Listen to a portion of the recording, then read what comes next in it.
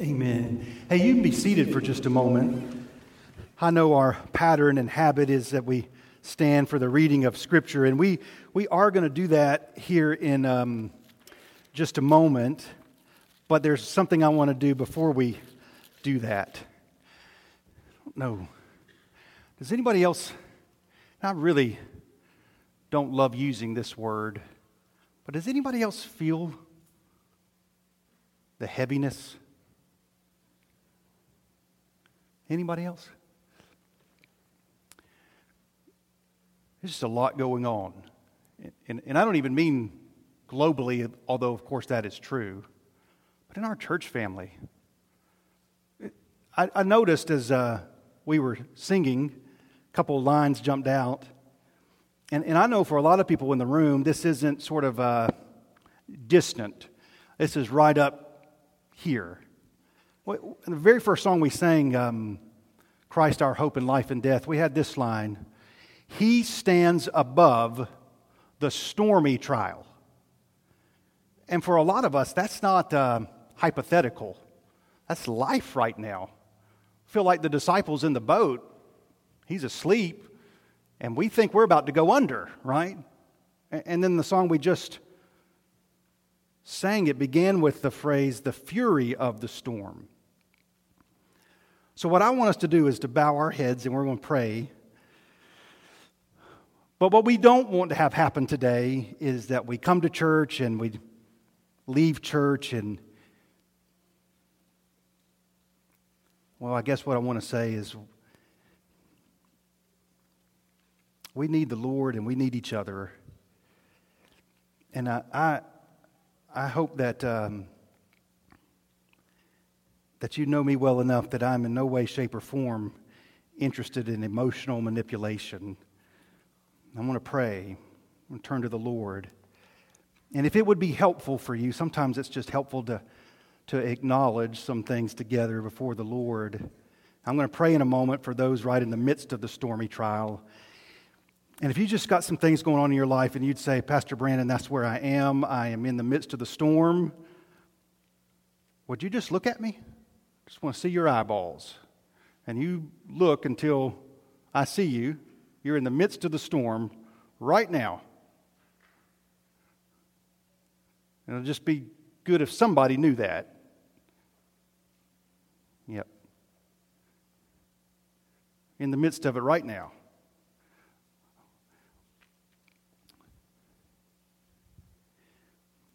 Well, let's all bow our heads and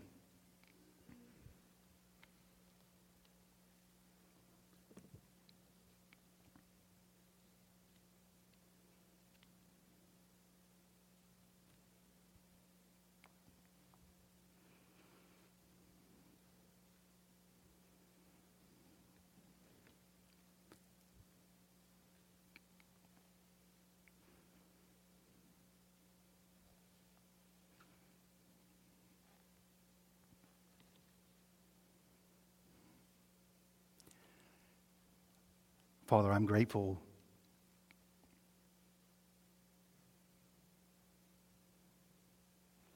that you know the specifics, you know the intensity, you know the uncertainty that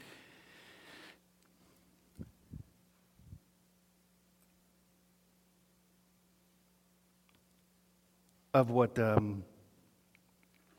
people are facing, and I'm also thankful that you know what they need. So in humility, we ask for help.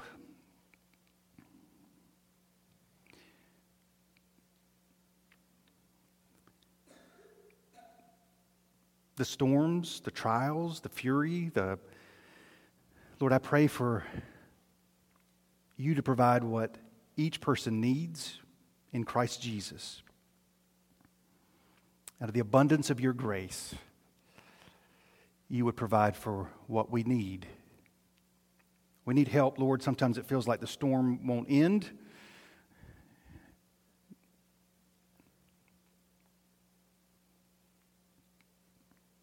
So help us, Lord. Help us to pray when we don't know what to pray. Help us to look to you when life just feels hopeless or uncertain or overwhelming, God, we need help. Come quickly, Lord Jesus. Give us assurance in what the anchor really is and where our hope can really be found. In Jesus' name, amen. Amen. Hey, I am going to invite you to stand for the reading of God's Word from Jeremiah chapter 1, verses 11 through 19 is what we're going to read together today, and that's where the message will come from. So Jeremiah chapter 1, I think I've shared with you before that I'm not real good at sermon titles or series titles, and so my really creative series title for our study in the book of Jeremiah is the book of Jeremiah. And then most of my sermon titles, I've just decided I'm just going to take a phrase that is used in the passage that we're going to preach, just to emphasize what we need more than anything else is God's Word as He's revealed Himself in Scripture. So Jeremiah chapter 1, verse 11, the word of the Lord came to me saying, Jeremiah, what do you see? And I said, I see an almond branch. Then the Lord said to me, you've seen well, for I am watching over my word to perform it. The word of the Lord came to me a second time, saying, what do you see? And I said, I see a boiling pot facing away from the north. The Lord said to me, out of the north disaster shall be let loose upon all the inhabitants of the land. For behold, I am calling all the tribes of the kingdoms of the north, declares the Lord. And they shall come, and every one shall set his throne at the entrance of the gates of Jerusalem, against all its walls, all around, and against all the cities of Judah. And I will declare my judgments against them for all their evil in forsaking me. They have made offerings to other gods and worship the works of their own hands. But you, dress yourself for work, arise and say to them everything that I command you. Do not be dismayed by them, lest I dismay you before them. And behold, I make you this day a fortified city, an iron pillar and bronze walls against the whole land, against the kings of Judah, its officials, its priests, and the people of the land. They will fight against you, but they shall not prevail against you, for I am with you, declares the Lord, to deliver you. Let's pray again. Father, what we need is to see as you see, to hear as you hear, to know that you are trustworthy and your word is certain. So give us grace now and give us what we need. Maybe not what we want, give us what we need from your perspective. In Jesus' name, amen. Well, I open with a story from my childhood. It was in 1985, 1986, thereabouts. So I was about 5 or 6 years old. I grew up with 2 older brothers, which means when I was really young, I spent a lot of time alone, right? Because the older brothers didn't think it was the most fun thing in the world to kind of babysit the younger brother. And so we had this backyard when I grew up, and it's the 80s, so you just entertained yourself back in those days. And I had a shovel, and I think the movie The Goonies had come out, and I was just kind of captivated by the thought of finding buried treasure. I mean, I'm 5 years old, so you just have to understand that's where I was coming from. And I started digging a lot of holes in my backyard. And as you might suspect, my parents weren't thrilled with that. And so my dad had told me, son, I don't want you to dig any more holes in the backyard. You've kind of made a mess, and I don't want you to do that anymore. Now, like a lot of children, I heard what my dad said, but I didn't do what he said. I kept digging. And I had G.I. Joe men, and I was digging and wanted to make kind of this fort, you know, is what I was doing. And I dug pretty well down into the ground, and my tip of my shovel hit something solid. I thought buried treasure, so I kept kind of digging around, and then I started to kind of, this is really foolish, but I started to bang on that solid, what I thought was treasure. It wasn't treasure, it was the septic tank. And the reason I knew it was the septic tank is because I busted it. That's how I knew. And as fast as I could, I started covering up that, to put it nicely, mess. What I didn't know is my dad was at the window watching. So I covered it up, patted it down, ran inside, and my dad said, "You weren't digging, were you?" I said, "No, sir. No, sir." And then I began to kind of avoid my dad because his very presence made me feel guilty. So I knew what I had done, and I didn't know that he knew what I had done. I went to school the next day and was just stressed out the whole day. Came home, there was my dad, And he looked at me and he said, is there anything you feel like you need to tell me? I said, I had a great day at school, Dad, which wasn't true. Guilty conscience, but I kept pushing it down. And I was walking out of the room and he said, son? I said, yes, sir. He said, I know what you did. And I said, yes, sir. You made a mess, didn't you? Yes, sir. Little boy, quavering voice, you know. I want you to know that I handled it. Started sobbing. And he said, next time, come to me first, right? Now, Jeremiah is going to teach us in a way that the solution is not to pretend there isn't a mess. That's not a solution. In Jerusalem, there is a mess. It's called idolatry. And the solution is not to pretend that there isn't a mess. But secondly, and Jesus was teaching us this in John chapter 3, we made the mess, but are unable to fix the mess. Now, Adam and Eve didn't recognize that, and neither do we, because when they made the mess of the fall and rebelled against God, their first attempt was to fix it, to cover it up. And then God came to hold them to an account, and you remember what they did. They made excuses and hid from Him. And that is true of us as well as those who are born in Adam. And so God, in His grace, raises up Jeremiah to do one of the hardest things there is to do, to tell the truth. And it's, well, verse 19. They will fight against you. We started the series in Jeremiah last week, and just to reiterate again, he's going to be a prophet for about 40 years, a generation, 40 years, between the 620s and the 580s BC. And within those 40 years, he's not going to be well respected. He's not really going to be listened to. 2 converts that we can know with certainty from his ministry. And here's the sorts of things he's going to hear for 40 years. Oh, Jeremiah, you don't need to listen to him. He exaggerates. He's too fanatical. He's overreacting. Those will be common objections to Jeremiah as he warns his generation against their false assumptions. Right now, every time I get in my truck, my 8-year-old daughter wants to play a certain song on my phone. It's from the movie Encanto. If you have a child who's seen this movie, they want to hear this song all the time. It's called We Don't Talk About Bruno. How many of you know this song? The movie Encanto has a character, Bruno, and we won't go into a whole lot of details, but he can see the future. And the result of that is his family comes to despise him because he's always sharing bad news. As he warns his family members of different things that are going to happen, instead of appreciating him for his warnings, the family ends up thinking that he causes the bad things. Jeremiah can relate, because Jeremiah is warning that captivity is coming, and nobody wants to hear that. So they say, we don't talk about Jeremiah, or we don't listen to him. Here's the message of Jeremiah. Idolatry leads to exile. Idolatry leads to exile. But Jeremiah's generation is utterly convinced that Jerusalem will never fall. God had miraculously delivered them in the past, and so God always will deliver them. Now, here's something that dangerous happens, and you need to mark this for your own soul.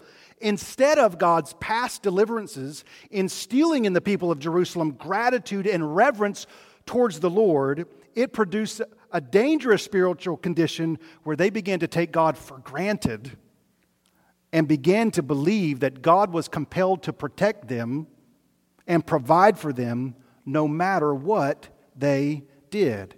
Look at Jeremiah chapter 2, verse 19.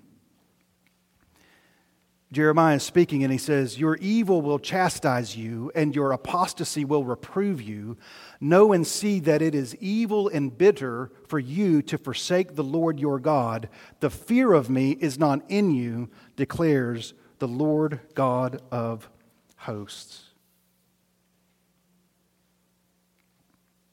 Hey, it's not a small thing if you begin to feel taken for granted, is it? In fact, can we think about that phrase for a moment, taken for granted? I'm not sure there's a more devastating ingredient to healthy relationships than if one person begins to feel taken for granted, right? If one person begins to say, I do for you, but I'm not appreciated. What happens if a mom begins to feel that way? Or a parent begins to feel that way, or a spouse begins to feel, or a friend begins to feel that way? That relationship's in need of healing. Do you take the Lord for granted? All that He has done for you. Now, sometimes when we feel taken for granted, it's not actually based on truth, right? But that's not the case with God. He has some things to say to the people of Jerusalem.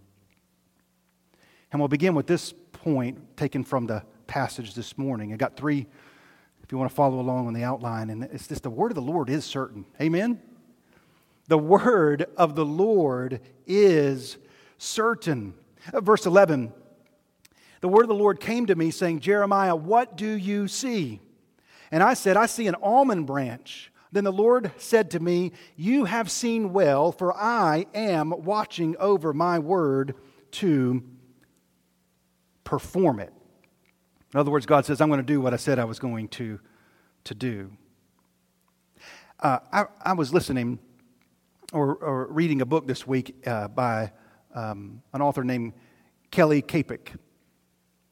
And he says, I just thought this was helpful, kind of understanding our day. He says, what an irony that our modern age, on the one hand, exhausts us with its calls for complete self-expression, and on the other hand, suffocates us with its pressures to conform. We must constantly adopt to ever-changing fashions, humor, music, and keep up the appearance that we are independently minded. And I'm highlighting that because I think that's helpful. We live in an age where it's the expression of the individual, what we say, while you have to so rigidly conform with the expectations of the culture. That is exhausting. And it's so uncertain. But the word of the Lord is certain. Have you ever noticed that God asks questions in the Scripture? Jeremiah, what do you see? Remember what he asked Adam? It's one of the best questions you can ask a human being. Where are you? Where are you?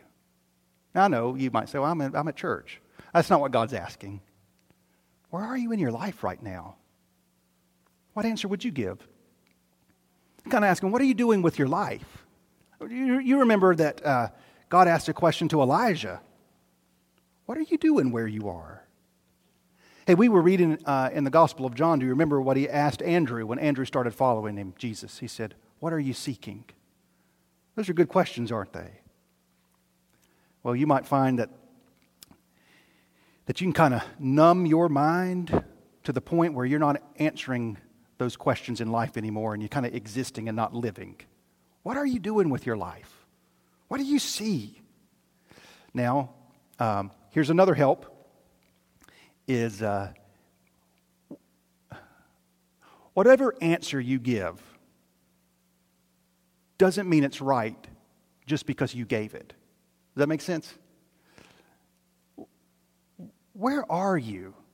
And you're trained over and over in this culture to say whatever you say, however you answer that, that's true for you. But who's asking the question? God is. God's asking, Jeremiah, what do you see? I've noticed my children don't like questions when they've done something wrong any more than I like my dad's questions when I busted the septic tank, right? I think I've got a picture on the screen. Do we have that? I'm going to put that up. Do you know what that is? That's an almond tree. That's what Jeremiah said. It said, what do you see? And he said, I see an almond tree. Well, a couple of things about this is first of all, in Hebrew, the language that was written, that Jeremiah's written in and he spoke, the Hebrew word for almond and watch W-A-T-C-H, sound really similar. So it doesn't come across this way in English. So just to explain in Hebrew, the word almond is shaked. The word meaning to watch or to look or what do you see is shaked. Shaked, shaked. And then the almond tree in Jerusalem had great significance. It's a little tricky question for us this morning. How do you know springtime is on the way? I know. You lost 30 degrees in an hour overnight. How do you know springtime is on the way? Well, you say, I saw some pollen this week. Anybody see that? Got in my truck to drive to work, and there was my truck covered in pollen. And you know what I said? Oh, no.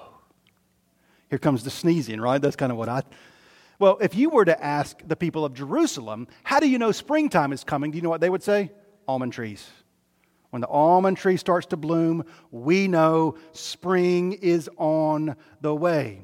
And because of the way these words sound similar, shaked, the almond tree was also known as the watching tree, the waking tree. You would watch for the tree to wake, and then you know spring is on its way.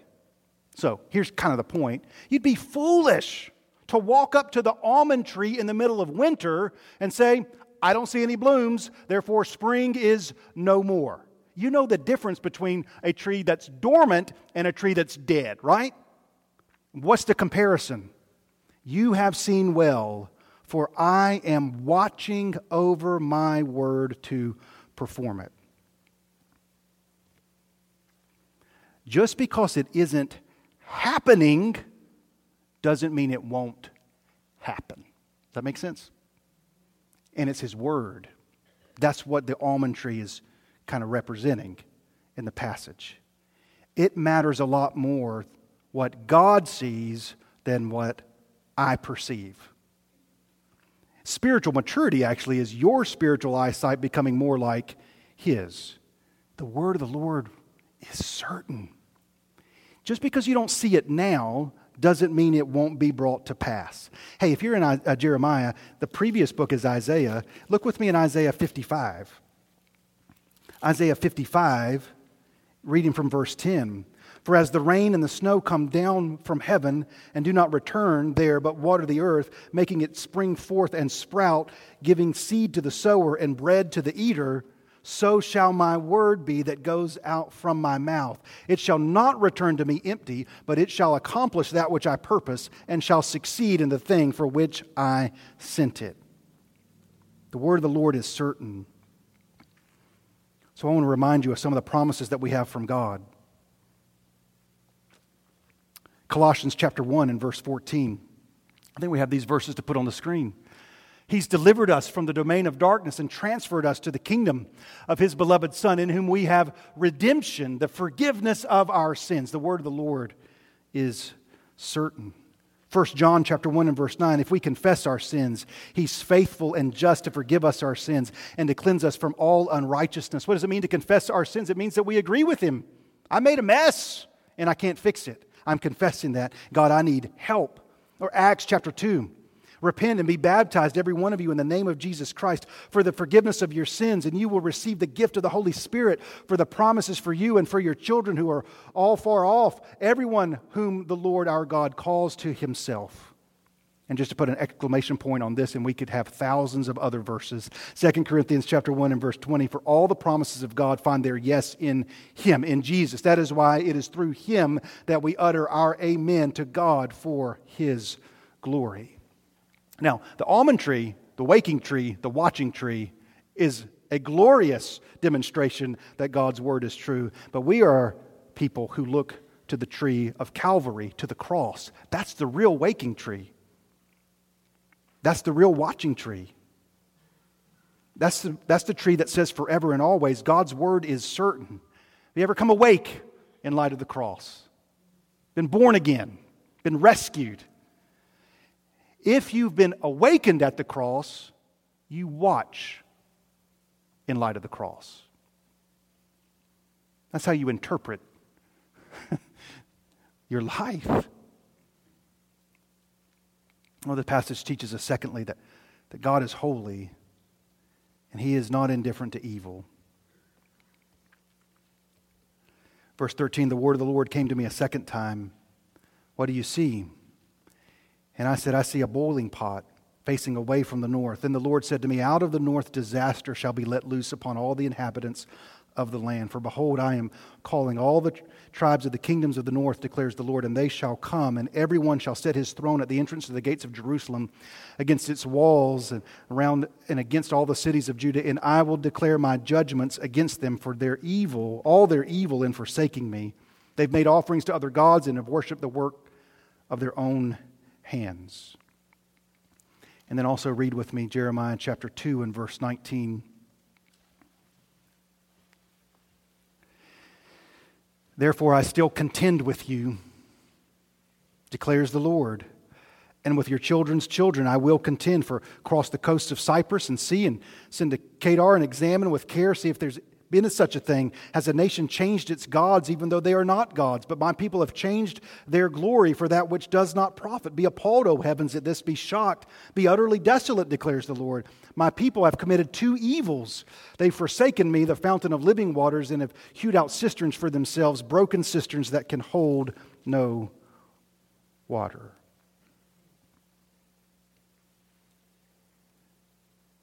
In both passages, the word evil is used. Now, part of our sinfulness is we like to water down our sinfulness. So just want to say from the Scripture, it is evil to forsake the Lord. It is evil to forsake the Lord. It is evil to live as if you are the Lord. It's evil to look up at the heavens and say to God, who are you to question me? Who are you to tell me what to do? Who are you to set boundaries for me? What do you think, or who do you think you are to tell me what to do? I will establish for myself identity, purpose, and meaning. I will not give an account to you. I will do as I want. And as you have that posture, say to the Lord, I still expect peace and security, food and life. If we go through life saying, there is no judgment, there is no God, there is no one to hold me to account, you fit right in with the people in Jerusalem in 620 BC. God says there's a boiling pot. It's about to be unleashed. It's a reference to ultimately Babylon that's going to come from the north. Now, what had happened multiple times in the past is whether it was invaders from the south, the east, the north, no one was ever able to conquer Jerusalem. Even when all the surrounding areas were conquered by the Assyrians, God protected Jerusalem. But instead of that leading to gratitude, it led to a form of pride and a dangerous assumption. God will deliver us no matter what we do. But God loves us enough to tell us the truth about Himself, and that He is holy. It's evil to forsake Him. We tend to think of so very little of our sinfulness, and in connection so very little about His might and holiness. And friends, it's a mistake to confuse His patience for permission. That does beg a question, and it's an important one. If God judges evil and I am evil, what hope is there for me? God is willing to deal with our evil in a holy way, but there's only one way to do that, and that's through Jesus Christ. Do you remember in the Garden of Gethsemane, the night before Jesus was crucified, He was praying in agony. He'd asked His closest friends to pray with Him, but you might remember they all fell asleep. And Jesus is agonizing, and you might remember that He prayed to the Father, if there be any way for this cup to pass me, but not my will be done, your will be done. And the cup didn't pass Him. You know, Jesus wasn't agonizing that night over the physical, excruciating punishment of crucifixion. He's agonizing that He knows He's about to face the wrath of God, His holy Father, for sin. But not His own sin. He has none, right? Jesus offers himself in our place. He drinks the cup instead of us. So, in light of that, you're either trusting that God's not holy and therefore there is no judgment to come, or you're living and believing that God is holy and Christ is your only hope. Our only hope in life and death is Jesus. So that asks the question, what do you see? Jeremiah 1:15 says, the entrance to the gates of Jerusalem are going to be occupied by the tribes of the north. And the citizens of Jerusalem were so certain that would never happen. They roll their eyes at Jeremiah when he suggests this. And they rolled their eyes right up to the point that it actually happens. That brings us to the third point. And that's without God, nothing and nowhere is safe. With God, there is unshakable stability. One of the reasons that I wanted us to study through the book of Jeremiah together is because I do think there's a lot of similarities between their attitude then and by and large our culture's attitude now. I mean, as I'm writing the sermon and I get to this point and we talk about judgment, I know that this is a matter that's often people roll their eyes at today. God? Judgment?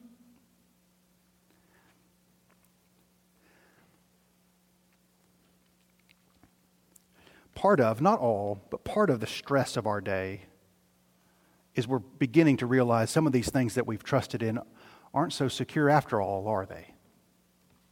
Probably part of anxiety in your life. You look around and say, man, this world isn't as secure as I thought. The world is passing away, friends. Do you know that? Do not love the world or the things in the world, for all that's in the world, the lust of the eyes, the lust of the flesh, the pride of life, is passing away. But he who does the will of God abides forever. And God is making a contrast between what will happen to Jerusalem and what will happen to Jeremiah. One is insecure, one is unshakable. God is actually promising Jeremiah a more fortified standing than the technology of the day allowed. He says, I will make you a fortified city, an iron pillar and bronze walls. In those days, he built walls all around the city. There wasn't any place that had bronze walls. At best, you might have a bronze gate, but nobody had the technological ability to make walls all around the city bronze. God is saying to Jeremiah, I'm going to keep you safe. Now, please listen to me. That doesn't mean that Jeremiah is going to have it easy. It doesn't mean that Jeremiah's life isn't going to be full of hardship or suffering. It certainly doesn't mean that everybody's going to like Jeremiah. In fact, he's told the opposite, right? Look what it says in verse 18. I'm making you a fortified city against the whole land, against the kings of Judah. What's he saying? The government leaders are not going to back you, Jeremiah. It's officials. It's priests. Hey, Jeremiah, even those who claim to speak for the Lord are not only going to not back you, they're going to come after you. And the people of the land. They will fight against you, but they shall not prevail against you. For I am with you, declares the Lord, to deliver you.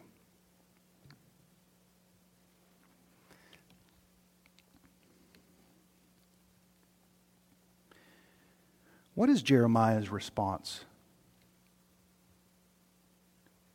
to the people coming against him? It's not that he begins to hate them. Does anybody know Jeremiah's nickname? He's known as the weeping prophet.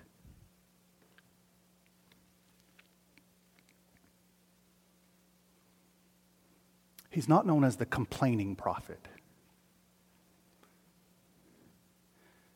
He's not known as the, oh yeah, you come against me, I'm going to come against you prophet. One of the markers that you see as God sees is that you'll spend more time weeping and praying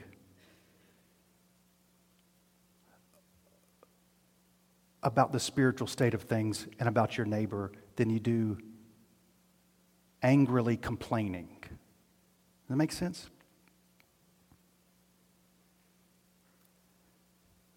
Judgment is a serious thing. I want you to turn with me to the New Testament book of 2 Peter.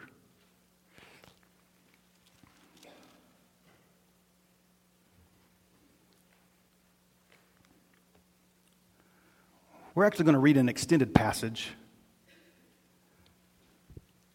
We're going to read 2 Peter 3, verse 1 through verse 13.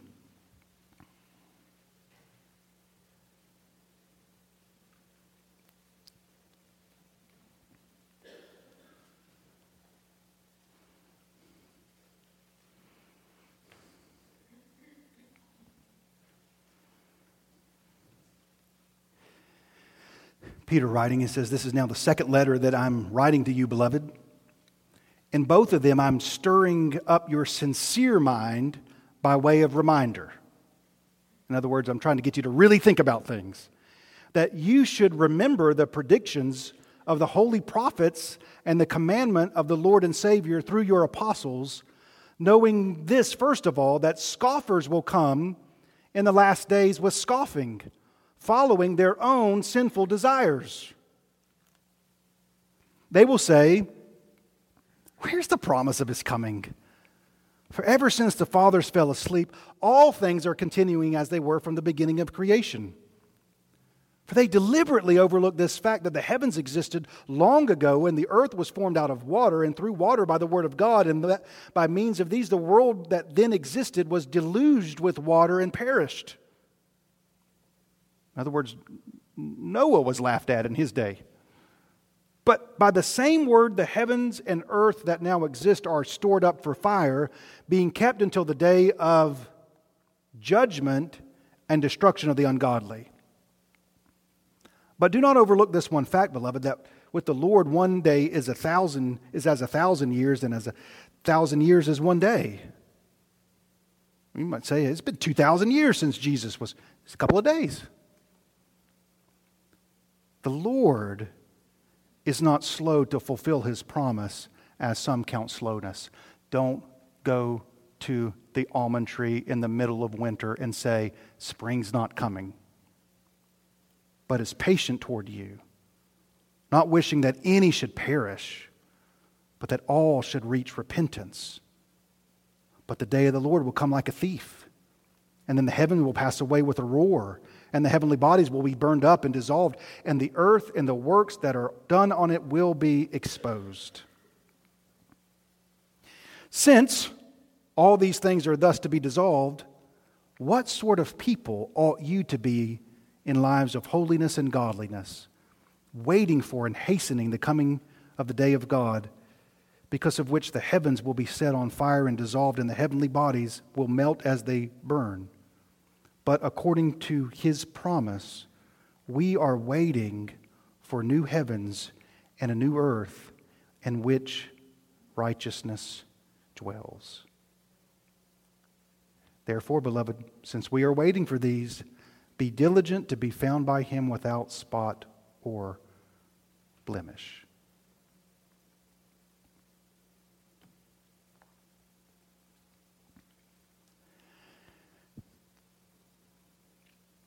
We'll conclude the message this morning simply by saying it is evil to forsake the Lord. But he has responded not by forsaking us, but in grace sending forth his Son to bear our penalty on the cross. The judgment of God is certain. I know that's laughed at and mocked by the world around us. But God is holy. And if we reject Christ and insist on going our own way, if we look at the almond tree in the middle of winter and say there are no leaves there, God's word can be dismissed. A dormant tree is not a dead tree. Spring will come, new heavens and new earth in which righteousness dwells. Do you see that? That was the question God asked Jeremiah. And I think we do well to consider the question in our invitation. What do you see? Would you stand with me and we'll pray together?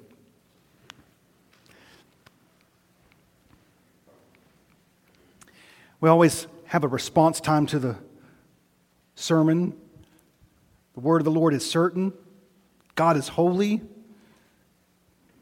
Jesus is trustworthy.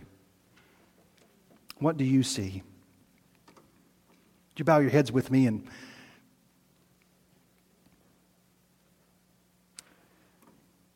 my exhortation for you this morning is, don't live as if 2 Peter 3, 1-13 is not true. You weren't there in Jerusalem in 586 BC. You will be there on the day of the Lord. I will give an account of my life. And I am thoroughly convinced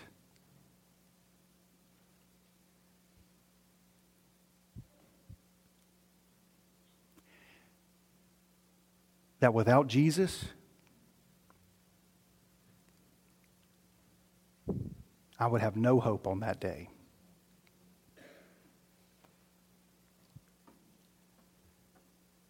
And I am thoroughly convinced, because of Jesus,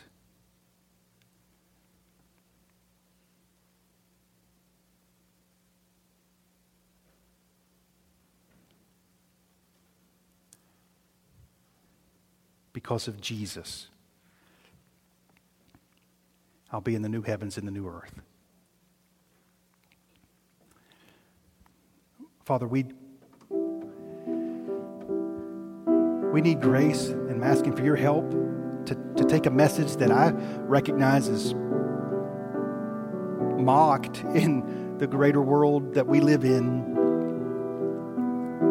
I recognize that it was mocked in Jeremiah's day. It was mocked in Noah's day. I also recognize the world mocked Jesus when he was hanging on the cross. That in our sin we take so flippantly things that are holy and take so seriously things that are passing and fleeting. So thank you for the word of the Lord that comes to men like Jeremiah and comes to